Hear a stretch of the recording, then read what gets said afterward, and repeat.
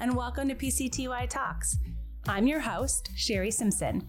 During our time together, we'll stay close to the news and info you need to succeed as an HR pro. And together, we'll explore topics around HR thought leadership, compliance, and real-life HR situations we face every day. Joining me on the podcast today is Jess Von Bank. She is the head of brand and vendor services at LeapGen. Jess, thanks so much for jumping on the podcast with me. Thank you so much. I'm excited to be here. So I'd love to dig into a topic today around women in the workforce. You know, I recently read an article that was posted by SHRM in 2022, early 2022, that talks about nearly 2 million fewer women are in the labor workforce now because of the pandemic. How do you think that's changing our organizations? Oh my God. First of all, if you look at the global labor data, it's really easy to look at it at a surface level. The workforce is made up of 50% women, 50% men. But when you break it down by the availability of labor, men participate in the workforce to the tune of 80%. And women are 50%. So you have to, I hate surveys, I hate data, because people love to look at it and see the number they want to see. And it's really easy to say, oh, the workforce is 50% women, 50% men. It must be equal participation. It's not equal participation. Far fewer women participate in the labor force for paid work. We should talk about paid versus unpaid labor. So it's really important to understand that even when the pandemic destroyed the workforce and 5.3 million women fell out of the paid workforce, when that came back with economic recovery, when the labor market bounced back, women came back less in every single state of the United States. So we're still underemployed, you could say, in every single state. It's craziness. It is crazy. How do you think our organization should be addressing that to attract women? And maybe the question is a little different. What has changed now, and how do we have to think about attracting women differently? I love to call bull on the talent shortage. There is no talent shortage. There is a shortage of our ability to see available talent. That's in every capacity. We don't see those that are underemployed, underutilized, underpromoted, underrepresented. It should be illegal that there's a pay gap. Period. End of story. I can't believe it's not a fireable offense for there to be a pay gap in your organization. But I guarantee there is. Race, gender. So when organizations think about the future of work, they need to deeply understand the labor market. They need to deeply understand the talent economy. And they need to start viewing the availability of talent not by head count and bodies necessarily. That's a mistake we make a lot in diversity recruiting. We check boxes and we count the number of people by demographic category, and we say, oh, we must be doing okay. You have to understand how to utilize people fractionally, by skills. You have to learn how to evaluate their capability to do a job, not necessarily based on their historical performance in the same job, or you're never going to think about how to better utilize people based on their skills, their capabilities, not just their current acquired skills, but their future desired skills. That's the future of the labor force. Every organization complains they have to reskill and upskill the labor market to keep up with digitization and the new skills required in the now of work. We say the now of work at LeapGen, not the future of work. But they literally haven't changed anything about the way they view talent to keep up with all of these trends. And so I actually think it's a huge challenge and a huge opportunity at the same time to deconstruct jobs and reconstruct people based on new ways to match people to opportunity. I think that's such an exciting idea because we talk about interview, right? Interviews, you ask those behavioral questions and you go, okay, well, they performed here in the past, so they must be able to perform at a certain level. But I love that idea of just disrupting your thinking about it and looking at talent differently. That's so cool. Yeah. I mean, it's a fact that women are less likely to apply to a job unless they consider themselves 100% qualified. men will apply to a job if they consider themselves at least 60% qualified. It's been proven. We can all find the stat. I'll go find the source. But we know that that's true, and there's a thing called imposter syndrome, and there's just historical underutilization and underrepresentation of some members of the labor force, not just women, but other people who require accommodation or who haven't been historically promoted or advanced. And so that affects our confidence when we consider ourselves qualified for a job. So employers have to remove the barriers that we're used to having to overcome. Don't make talent jump over obstacles and consider their own ways to get around the barriers that have existed. Do the job for them. Employers need to remove those barriers. And one really easy thing to do is to reconsider your job descriptions. All of those minimum required qualifications, are they truly required? Knowing that some people in the workforce won't apply unless they feel, and we're going to be hard on ourselves, they check every single box. So the more boxes you put in your job description, you're limiting and narrowing your candidate pool with every single thing you put in your job description. So consider what's truly required, make it feel approachable, accessible, describe all of the alternate ways somebody might have achieved that experience. If somebody took a break from the workforce, by the way, if they stepped out of the workforce during the pandemic to provide caregiving, to manage the household, to school children, you cannot tell me they weren't gaining valuable skills, making incredible contributions, learning new things. That was work too. It just wasn't paid work. But we don't know how to advocate for ourselves. We don't know how to sell that on a resume. So again, employers, this is nothing more than empathy, basic human accommodation, and it's really just sort of understanding where people are at and what they bring to the table and opening the conversation a little bit more. You bring up a good point about those skills that you might have acquired while you were working differently. That's how I'll phrase it. And we've seen programs now that have started to rise up called returnship programs. Have you seen those, and do you think they're valuable, or do you think we're missing the mark there? Yeah, absolutely. Returnship programs are accommodation. It's finding flexible, creative ways to invite people into the workforce on their terms. I love saying that. Let people work on their terms. That's so accommodating. We do, we have all kinds of diversity recruitment initiatives, but we don't consider what the groups of people we're trying to attract, who we haven't historically attracted, perhaps. That's why we call it diversity recruiting. But we don't consider, once they get into our workforce, what work will feel like for them, what might feel jarring, what kind of support they might require. So if we attract them in, and then they come in and they go, oh my gosh, number one, I don't feel like I belong here, or I don't know if I can be successful here, or I wonder if I'm providing value. Think about all of those things and then meet that person where they are. What would work for you to feel like you're contributing, for us to gain value, and for you to feel like you're making an impact? So I love the concept of returnship programs. It's just creative accommodation. Have you seen any changes on how we attract women in positions that are more hourly or more, not knowledge workers, so more retail, more manufacturing? Because I think there is different flexibility that women need based on some of the very traditional roles we have to play in our families. Have you seen a change there at all? Yeah, I think those are great opportunities to get women engaged in the workforce, again, on their terms, because shift work, let's say, can be a lot different than the traditional 9 to 5. Even in our salaried positions and the knowledge worker positions, even though we've broken a lot of the rules when it comes to how and where work gets done, we still have a mindset about the fact that work is performed Monday through Friday, 9 to 5. Even though we're in our laptop at midnight doing the exact same work we're doing at 12 noon on a Tuesday. So it's still a little bit of a mindset that kind of work has to be performed during traditional business days and hours and synchronously with other team members. I think we're getting really creative and to a lot of people's benefits about the fact that even salaried knowledge worker positions can be performed asynchronously, around the clock, in shifts, so to speak.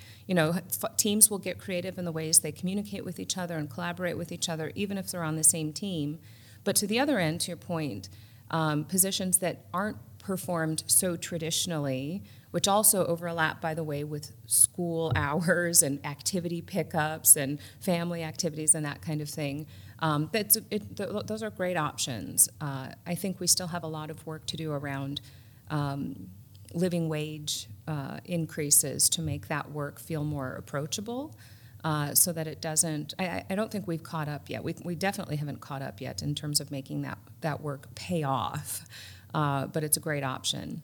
You talked a little bit about imposter syndrome, and I've often wondered, there's this balance of making sure that we're providing the right resources for women, the right flexibility for women. But I also think there's a component as women, we need to make some changes on how we approach things. How have you coached women to do that, to step up or to show up in a way that still feels authentic, right? I'm not talking about, showing up masculine compared to our right. feminine nature. But I think there is ways where we can be a little bit more bold or a little bit more assertive in a way that feels naturally, though. How have you helped women do that? I love that question. Yeah, imposter syndrome is unfortunate. It's unfortunate that it's a thing, that it exists. I think once we give ourselves a label, it becomes sort of a self-fulfilling prophecy, perhaps. So I like to reject it, actually, like, oh my God, really? But honestly, when you think about imposter syndrome or sort of feeling like you don't belong in the room, or what if I don't actually have what it takes to sit at this table, I guess my best response is no wonder. No wonder. We're literally, I'm going to go back to the pay gap. We do the same task. We could sit here right now and perform the same chore, and you could hand the man next to me $1 and then hand me a bunch of nickels and dimes and change. 85 cents to the dollar, still today, for white women in the workforce. Next week, at the time of this recording, we still haven't reached equal pay day for black women. Last week, we had equal pay day for working moms.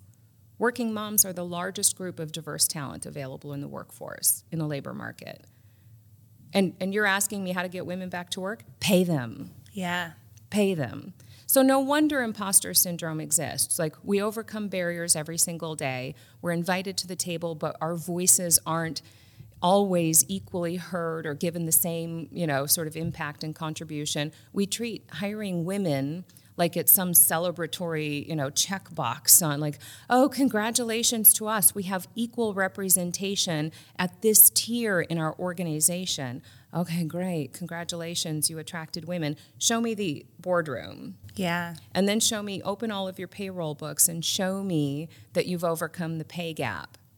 And we won't even ask for back pay, by the way. Women aren't even demanding back pay. Again, this should be illegal. And so when I think about imposter syndrome, it's sort of like, okay, it exists. Let's just accept that this might be something you have to overcome. No wonder. Like, there have been all of these historical barriers and wrongdoings and that kind of thing, and we'll overcome that.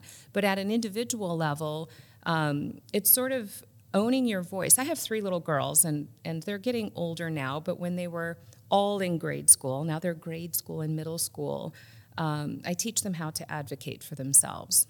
And honestly, all of the playground rules I've been teaching them for years apply in the world of work.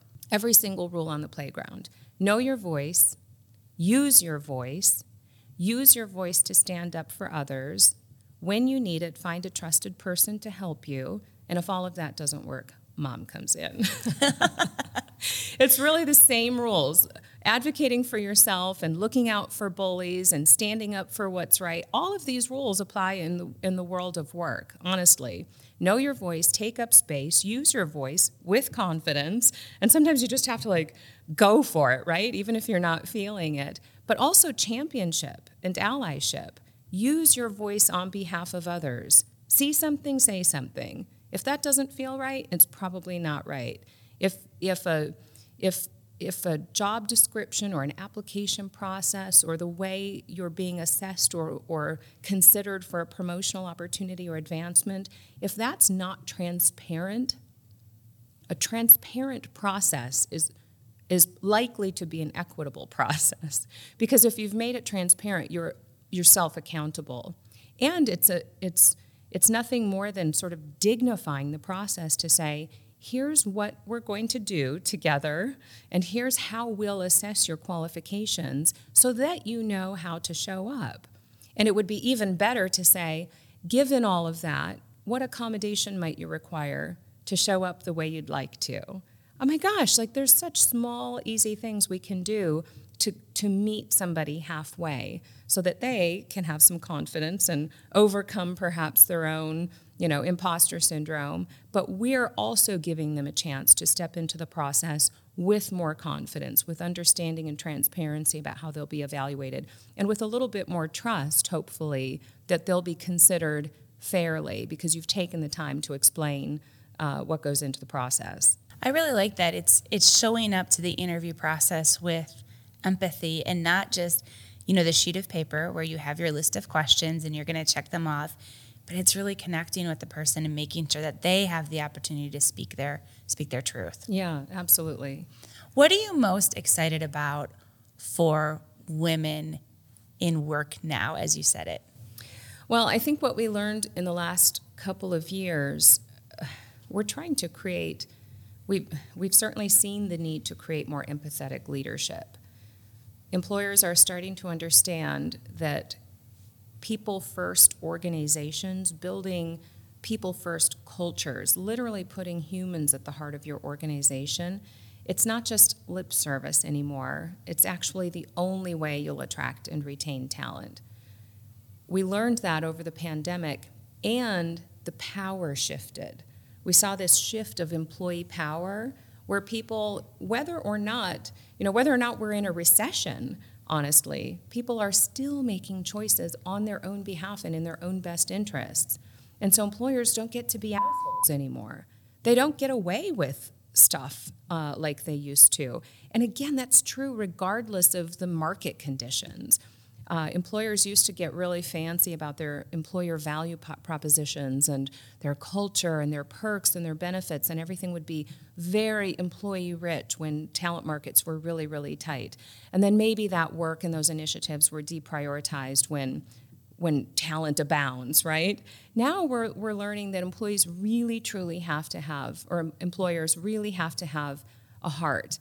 And there's so much transparency in our brand, our talent brand, our employment practices, that again, it has to ring true. You can't just make PR statements or put something that looks really good on your brand page. It actually has to ring true or you'll be called out for it.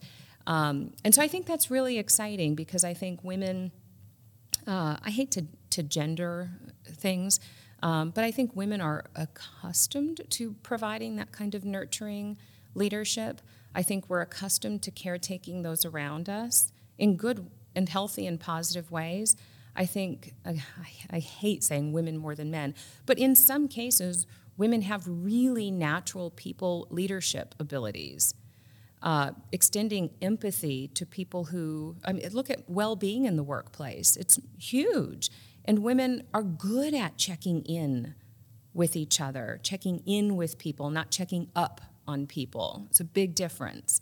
And so I'd like to say that women maybe are getting a little bit of newfound confidence that the type of leadership that's desperately needed right now is the way some women, a lot of women, are naturally inclined to lead. So step up. Like women, we need this kind of leadership more than ever, and so many of us are really well suited for it. I had Jeff Harry on the podcast. This was weeks and weeks ago, but he talked about kind of going back to gender things. He talked about masculine traits and feminine traits and kind of removed gender out of it. And I really loved that perspective because he talked about some of these feminine traits of empathy and how that can really motivate organizations. And if you can tap into a more feminine way of looking at things, the impact is going to be amazing, and you'd just be surprised at that. Yeah, absolutely. Well, Jess, thank you so much. This is a topic I'm very passionate about. I help lead our women's ERG at